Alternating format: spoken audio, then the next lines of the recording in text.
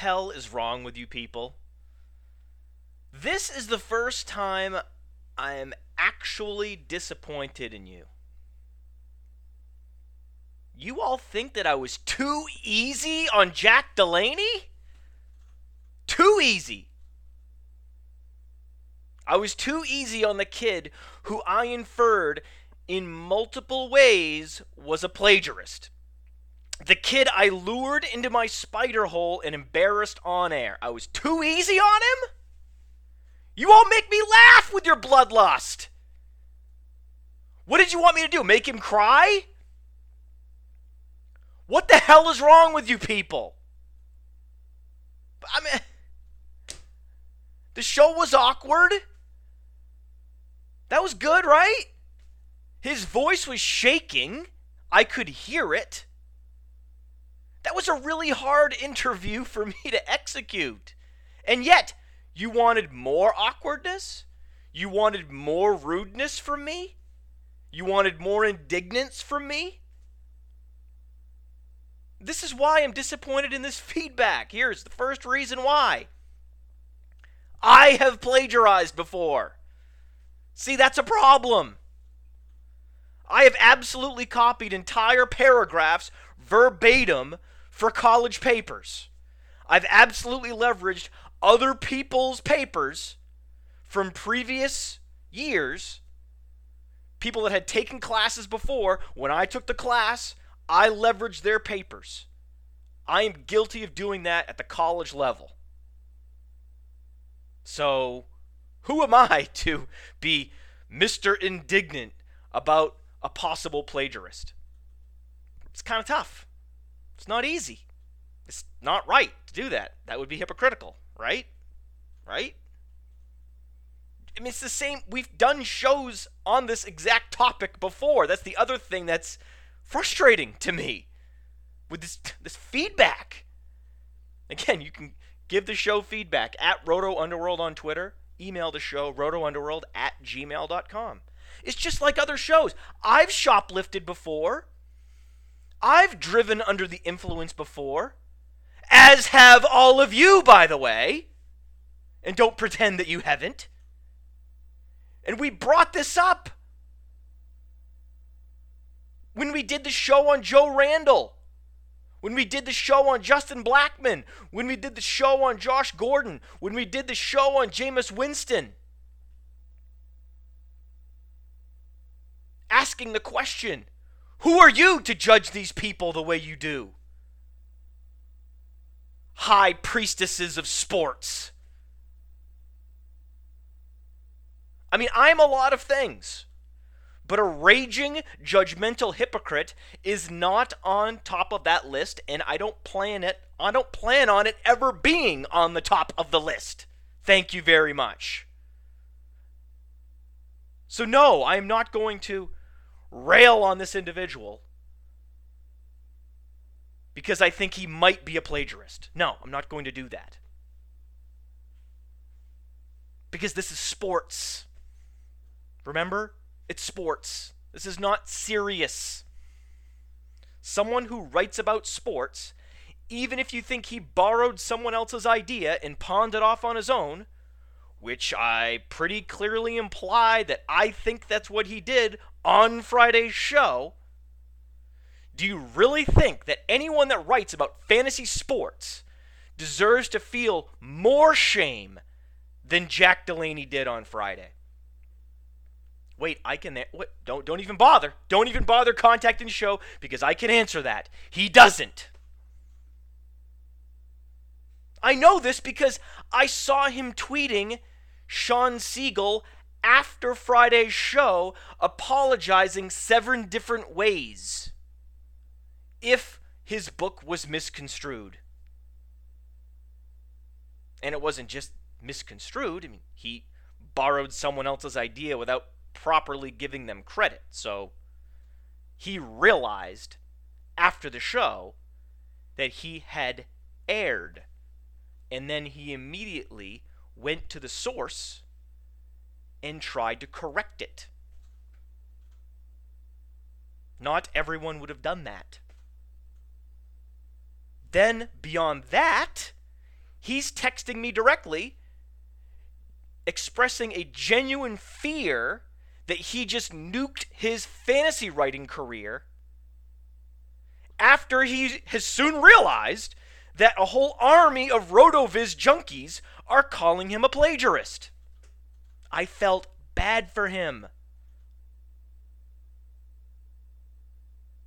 During the interview, I had a whole list of questions that were more aggressive, that were more abrasive.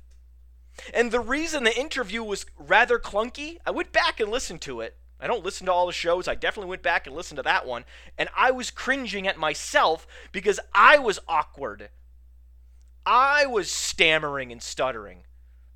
It was very clunky. And one of the reasons it was so clunky is halfway into the interview, I realized I can't shred this kid the way I had planned, and I had to improvise. And whenever you see someone totally improvising off the cuff in an awkward situation, it's going to get very clunky. That's why that show was probably our clunkiest show ever. And even then, even after I scrapped some of my more aggressive lines of questions, still at the end of the interview, I felt the need to build him back up. Don't worry, man, you're the real deal. It's okay. You'll be okay. And maybe it's the bad phone line. Maybe it's this low quality audio of this show. Maybe you couldn't hear the tone in his voice, the shakiness in his voice, but I could hear it. I could sense it.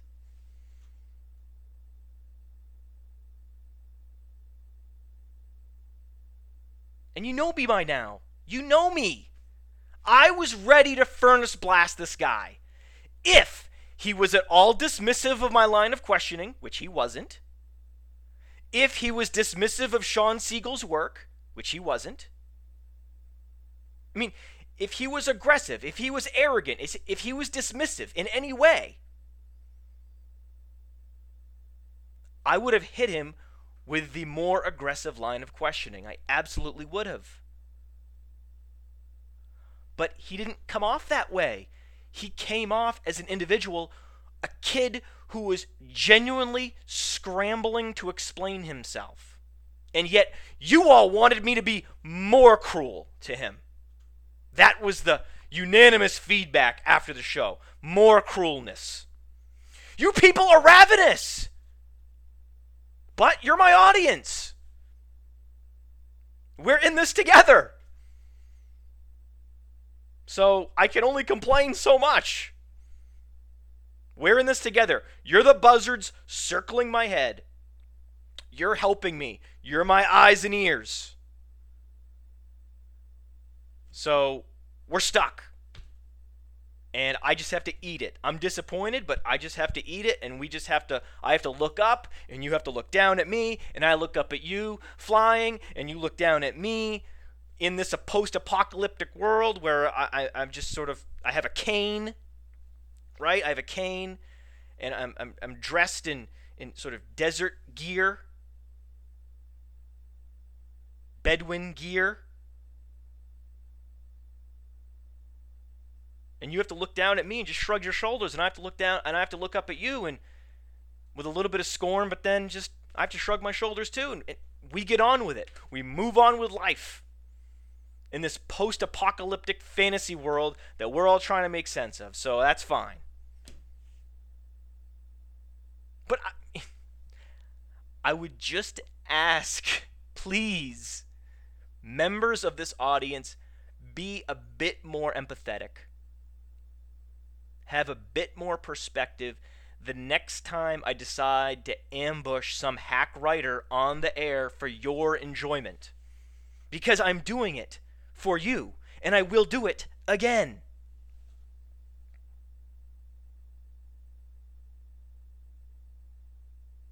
I mean, okay, I admit, for some of you, I didn't go far enough to satiate your bloodlust.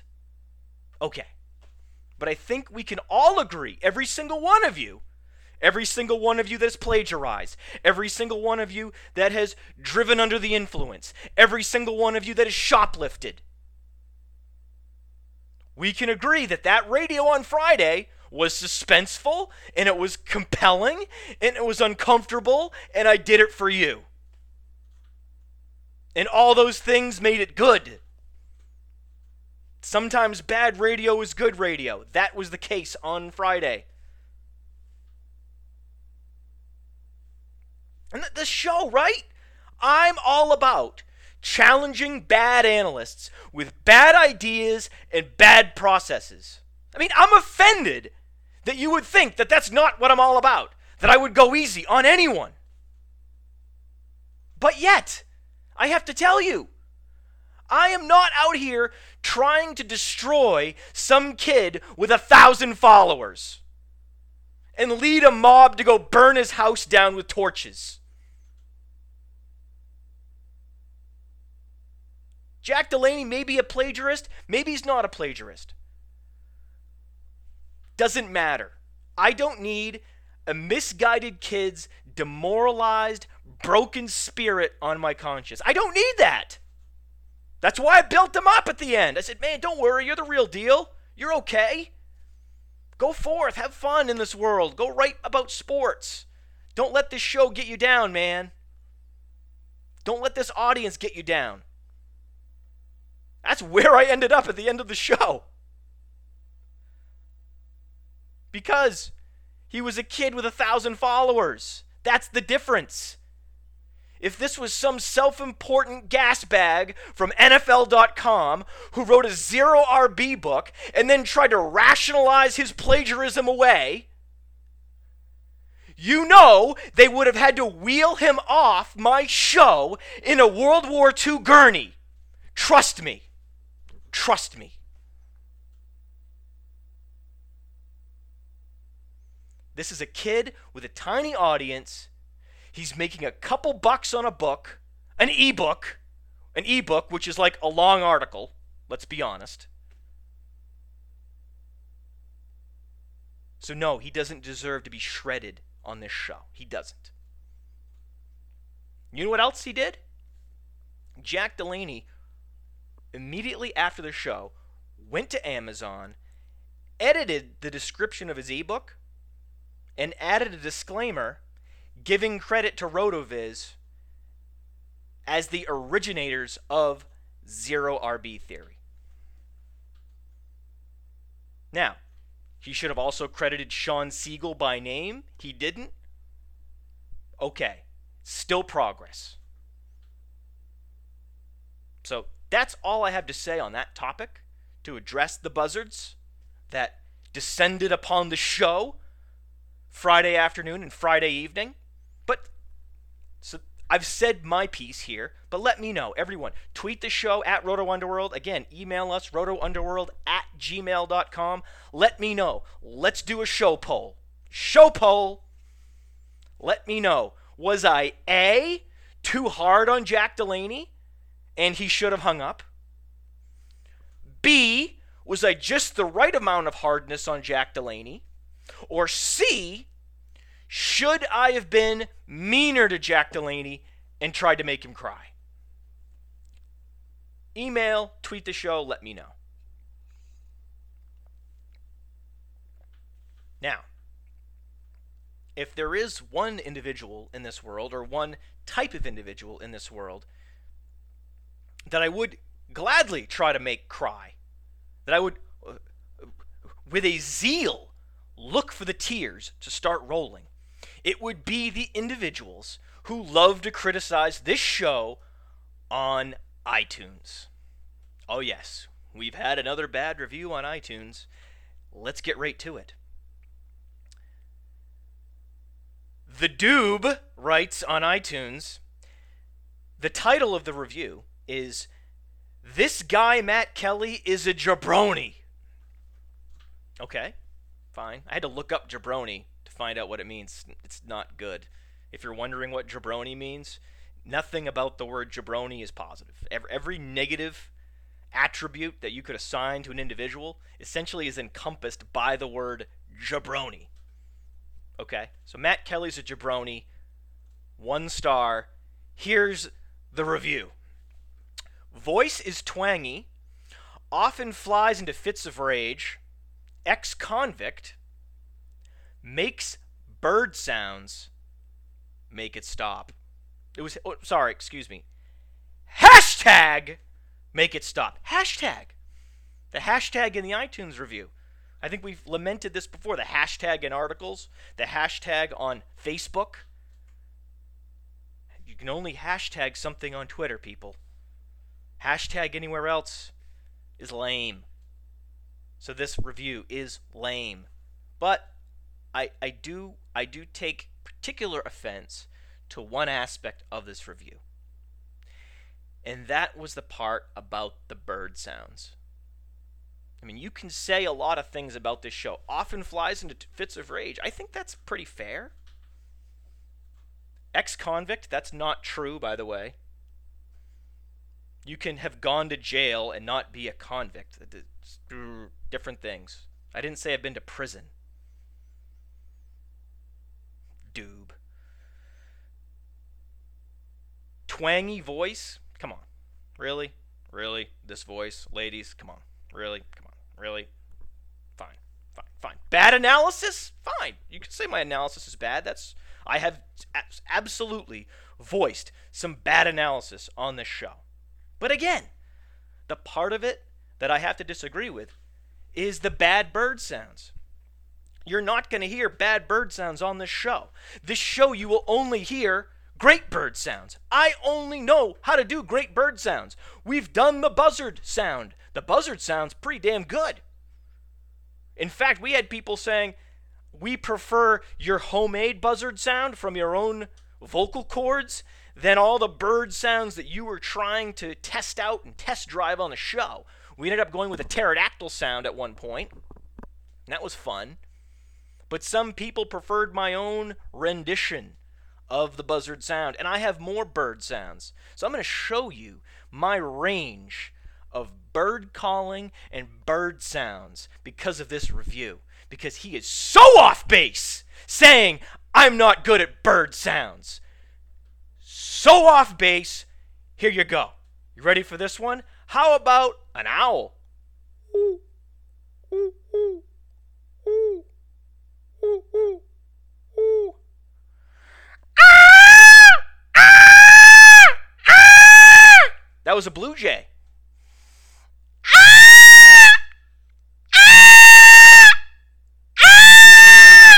That was an osprey. That was just an osprey. Do you even know what an osprey is? The doob? Look it up. That was a hell of an impression.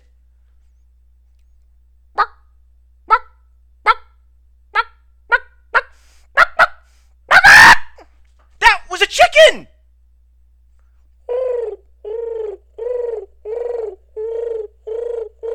That was a mourning dove. Doob.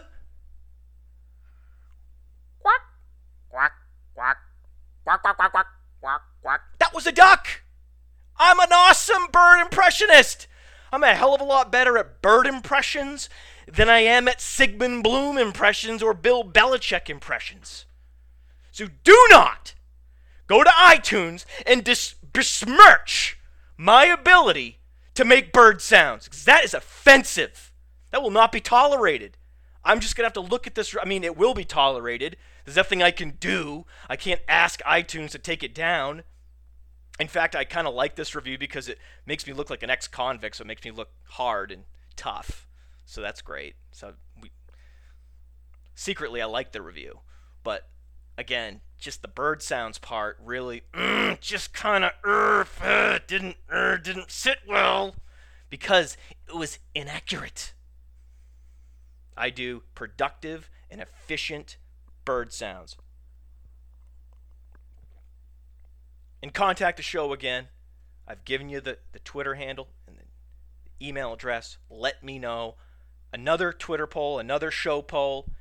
Are my bird sounds good? That one I fully anticipate 100%. Yes, I anticipate consensus amongst the audience. We can disagree on everything. We can disagree on Carlos Hyde. We can disagree on Martavis Bryant. We can disagree on DeMarco Murray being the number one overall pick in fantasy. I don't think we can disagree. I don't think there's going to be any dissension amongst the ranks of this show's audience. But my ability to do impersonations of birds. Get out of here! Now, corrections from past shows, because of course there's lots of bad analysis. I want to make something clear, because I think I mentioned on a previous show that I'm not drafting Carlos Hyde outside of Dynasty. I do like Carlos Hyde. I just don't like him at his current ADP, but because of the negative energy, apparently, that's surrounding the 49ers franchise, Carlos Hyde's ADP is descending. So I'm starting to like Carlos Hyde's ADP because I'm seeing him now fall into the 5th round. Once Carlos Hyde falls into the 5th round and your alternatives are running backs like Isaiah Crowell, I'm very much in favor of drafting Carlos Hyde. Again, certainly a better option in the 5th round than Isaiah Crowell. If you're going to draft a player on a bad offense, draft the guy with the draft capital, draft the guy who's guaranteed the touches, like Carlos Hyde. There's no threat on the 49ers to Carlos Hyde's first and second down between the tackles work. On the Browns, however, it's conceivable that Duke Johnson could just take the entire 3-down job and run with it. That's the difference. And again, I do not believe in this notion of the haunted franchise. So I think the 49ers will exceed expectations this year because they couldn't get any lower. I mean, how can it get any worse for the 49ers than it was in 2014? Well, what if all their players retire? I get it. They lost an offensive lineman. They lost a linebacker. Okay. Yeah, they have other players. They have bench players. They have backups. They'll be okay. They didn't lose Colin Kaepernick. They didn't lose Anquan Bolden. They didn't lose Vernon Davis. None of those guys retired. So I'm still pretty comfortable with the idea that the 49ers improved their offense from 2014 to 2015. Again, it can't get any worse than it was last year for the 49ers, who had the number 32 ranked run-blocking offensive line, had Michael Crabtree in a starting role running around on one leg, had Vernon Davis running around on one leg, providing Colin Kaepernick with zero field stretching and big playability. Had a running back in Frank Gore with 2,400 career touches on his odometer. Those were the players that the 49ers were counting on offense in 2014. That was a horror show. That was haunted compared to this year. So I am buying the 49ers based on their price point in 2015. I wasn't so much buying the 49ers based on their price point in 2014. That's what being a contrarian is all about. You look at the marketplace, you see how assets are being priced, and then you make decisions on what to buy based on the price. And the price of 49ers offensive skill position players is too low. Now, more corrections. Martavis Bryant, not so much a correction. I just want to address a misconception about Martavis Bryant. I like Martavis Bryant. I'm an owner of Martavis Bryant in Dynasty. I was the guy who was drafting Martavis Bryant in the 3rd round of Dynasty rookie drafts throughout 2014. I am that guy. Now, since then, I've traded him in some leagues, certainly, because his price has escalated to such a place, his cost, his value has escalated to such a place that I've been compelled to trade him. But I still own him in places, and I still like him. He's the kind of player I like. Athletic specimen. I like that. That's my kind of player. I think he's much better than Kelvin Benjamin, for example. Kelvin Benjamin, not an explosive athlete. Just a big, lumbering nothing. Martavis Bryant is big and fast and explosive and exciting. So I like Martavis Bryant. I don't like Kelvin Benjamin, yet I am against drafting either one of them in redraft in 2015 because of their price point. But as it relates to Martavis Bryant and the rising valuation, the hype, can someone answer me this? Since when did 48 targets in half a season on less than 50% of the team's snaps become enough to judge a player's ability? Since when? 48 targets is enough. Since when? Is my question. Because it's not like Martavis Bryant is Allen Robinson or Jordan Matthews or Charles Johnson. Those players are locked in as second-year receivers, third-year receivers that are guaranteed a starting featured role on their respective offenses in 2015.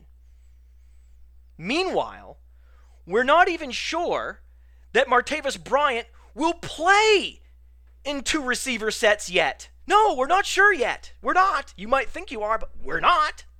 You're not. It's still possible that Martavis Bryant will only be deployed like he was in 2014 as the stretch X receiver in three receiver sets only. That's still a possibility. No matter what people are saying about him when he's running around in shorts in June.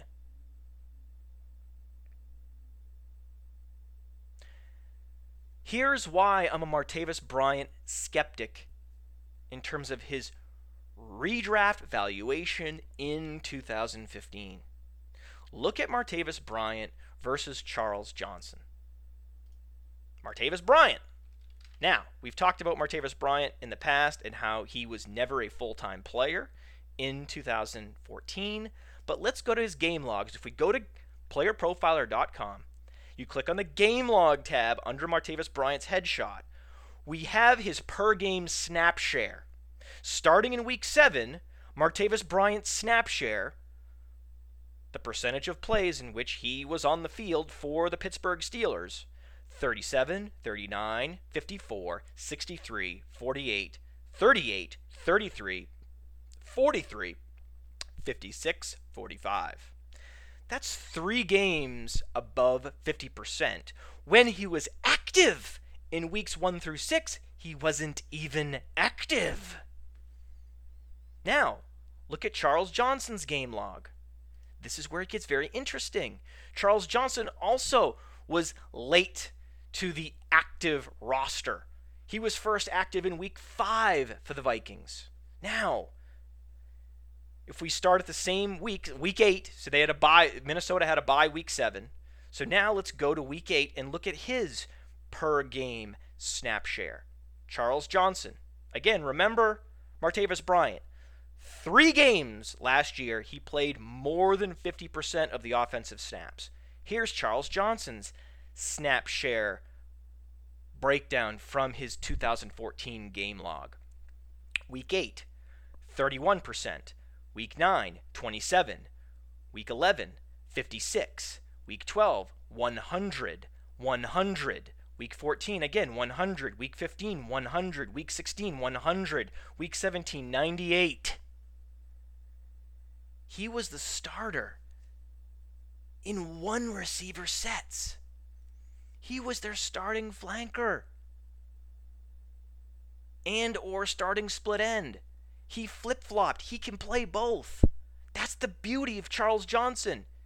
He's big enough and refined enough to play flanker, and he's fast enough and has enough burst.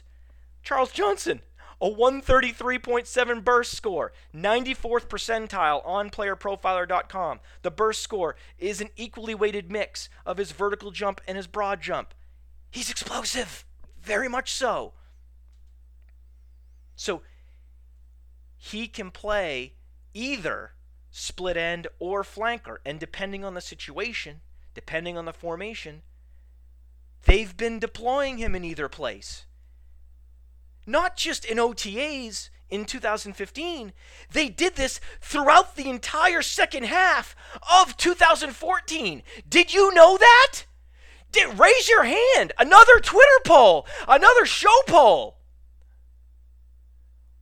Contact the show, rotounderworld@gmail.com, Twitter @rotounderworld. Did you know about Charles Johnson playing every single snap of the second half of 2014? That's why I would draft Charles Johnson before I would draft Martavis Bryant. Because, to me, snap share is more meaningful than per target efficiency. So on a per target efficiency standpoint, Charles Johnson was nothing like Martavis Bryant. Charles Johnson's yards per target, 7.9, 50th in the league. Martavis Bryant's yards per target last season, 11.4, number 2 in the league. Immensely impressive. Charles Johnson, not so much. Martavis Bryant dominates Charles Johnson in terms of per target efficiency and per target productivity.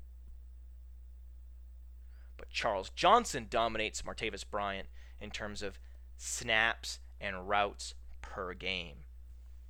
And in this case, when you compare Johnson versus Bryant, I'm going with the snaps. Rather than possibly being fooled by randomness, we've talked about this on previous shows. I went back and I watched all of Martavis Bryant's big shot plays from last year. He got lucky on a number of them. Randomness was at play. He benefited, Martavis Bryant, more than any other player in the National Football League in 2014, benefited from randomness. So instead of being fooled by randomness, possibly, again, Martavis Bryant, if you extrapolate, take his efficiency, take his statistics from 2014 and extrapolate them into 2015, maybe he is the next Randy Moss wide receiver in the NFL. Maybe it's true. He has the per target efficiency of Randy Moss. That's what Martavis Bryant posted in 2014. Maybe he continues it. Maybe if you add volume to Martavis Bryant, it just continues. He just gets better with targets, and he's Randy Moss. It's possible. I just think it's unlikely. So rather than taking the risk of being completely and utterly fooled by randomness and small sample sizes, instead, I default to what the respective teams are telling me about the player's ability, about that player's projected role. Pittsburgh's telling us that they're not sure what Martavis Bryant is. Pittsburgh's telling us they're comfortable with Martavis Bryant in 3 receiver sets, and that's it. Minnesota's telling us Charles Johnson is our bona fide number 1 receiver. He's the best option in the passing game that we have, and it's not particularly close. That's what the usage patterns are telling you. When you stop looking at the production, when you stop looking at the efficiency, when you stop looking at things that can be influenced by randomness, at the core of it, you have to like how Charles Johnson is positioned in 2015 better than you like how Martavis Bryant may or may not be positioned in 2015. Martavis Bryant is much more of an unknown headed into 2015 than Charles Johnson is. Also, when was the last time anyone brought up Martavis Bryant's underwhelming college resume?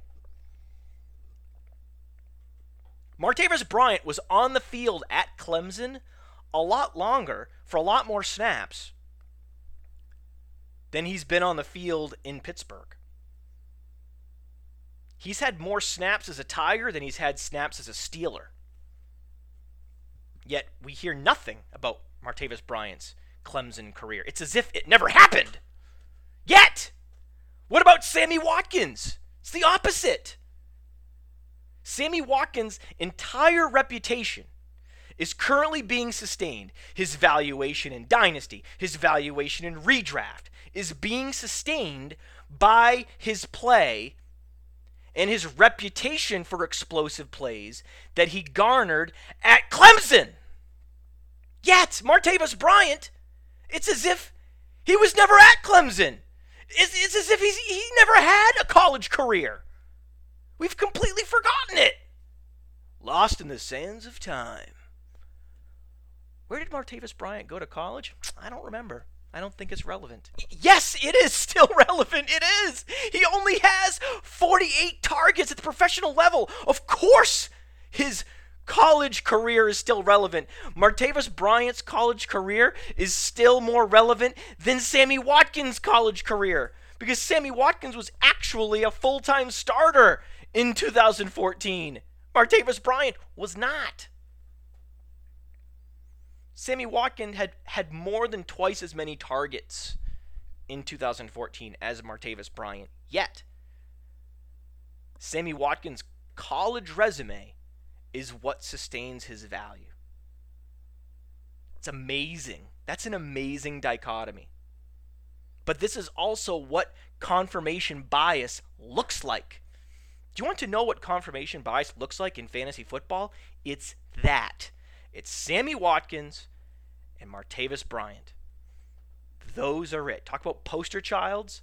Those are your poster childs for confirmation bias. The narrative on both of these players is driven by the fans of those players, who are only interested in confirming what they already believe, that those are great players.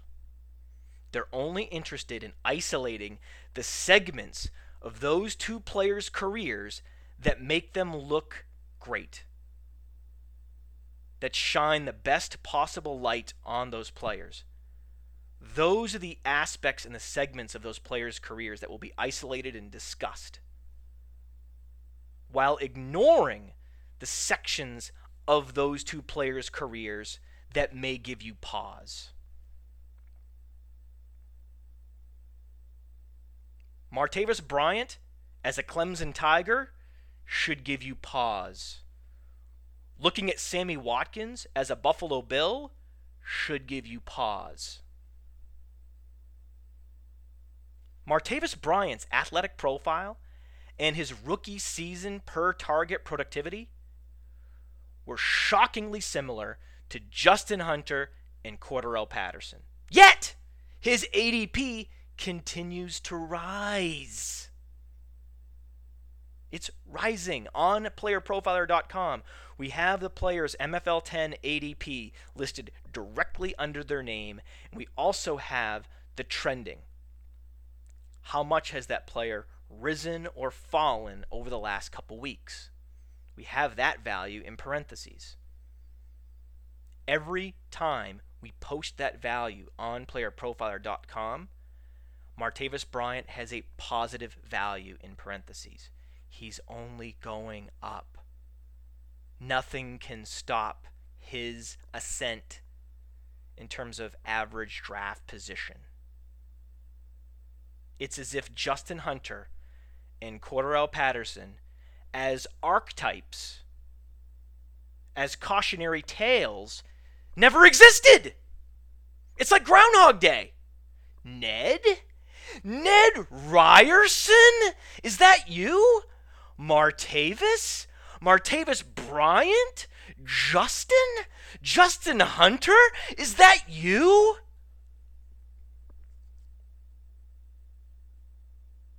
Yeah, it's like a 50-50 chance that Martavis Bryant in 2015 will see his shadow, become the Martavis Bryant that we all know from Clemson, and go back into his hole.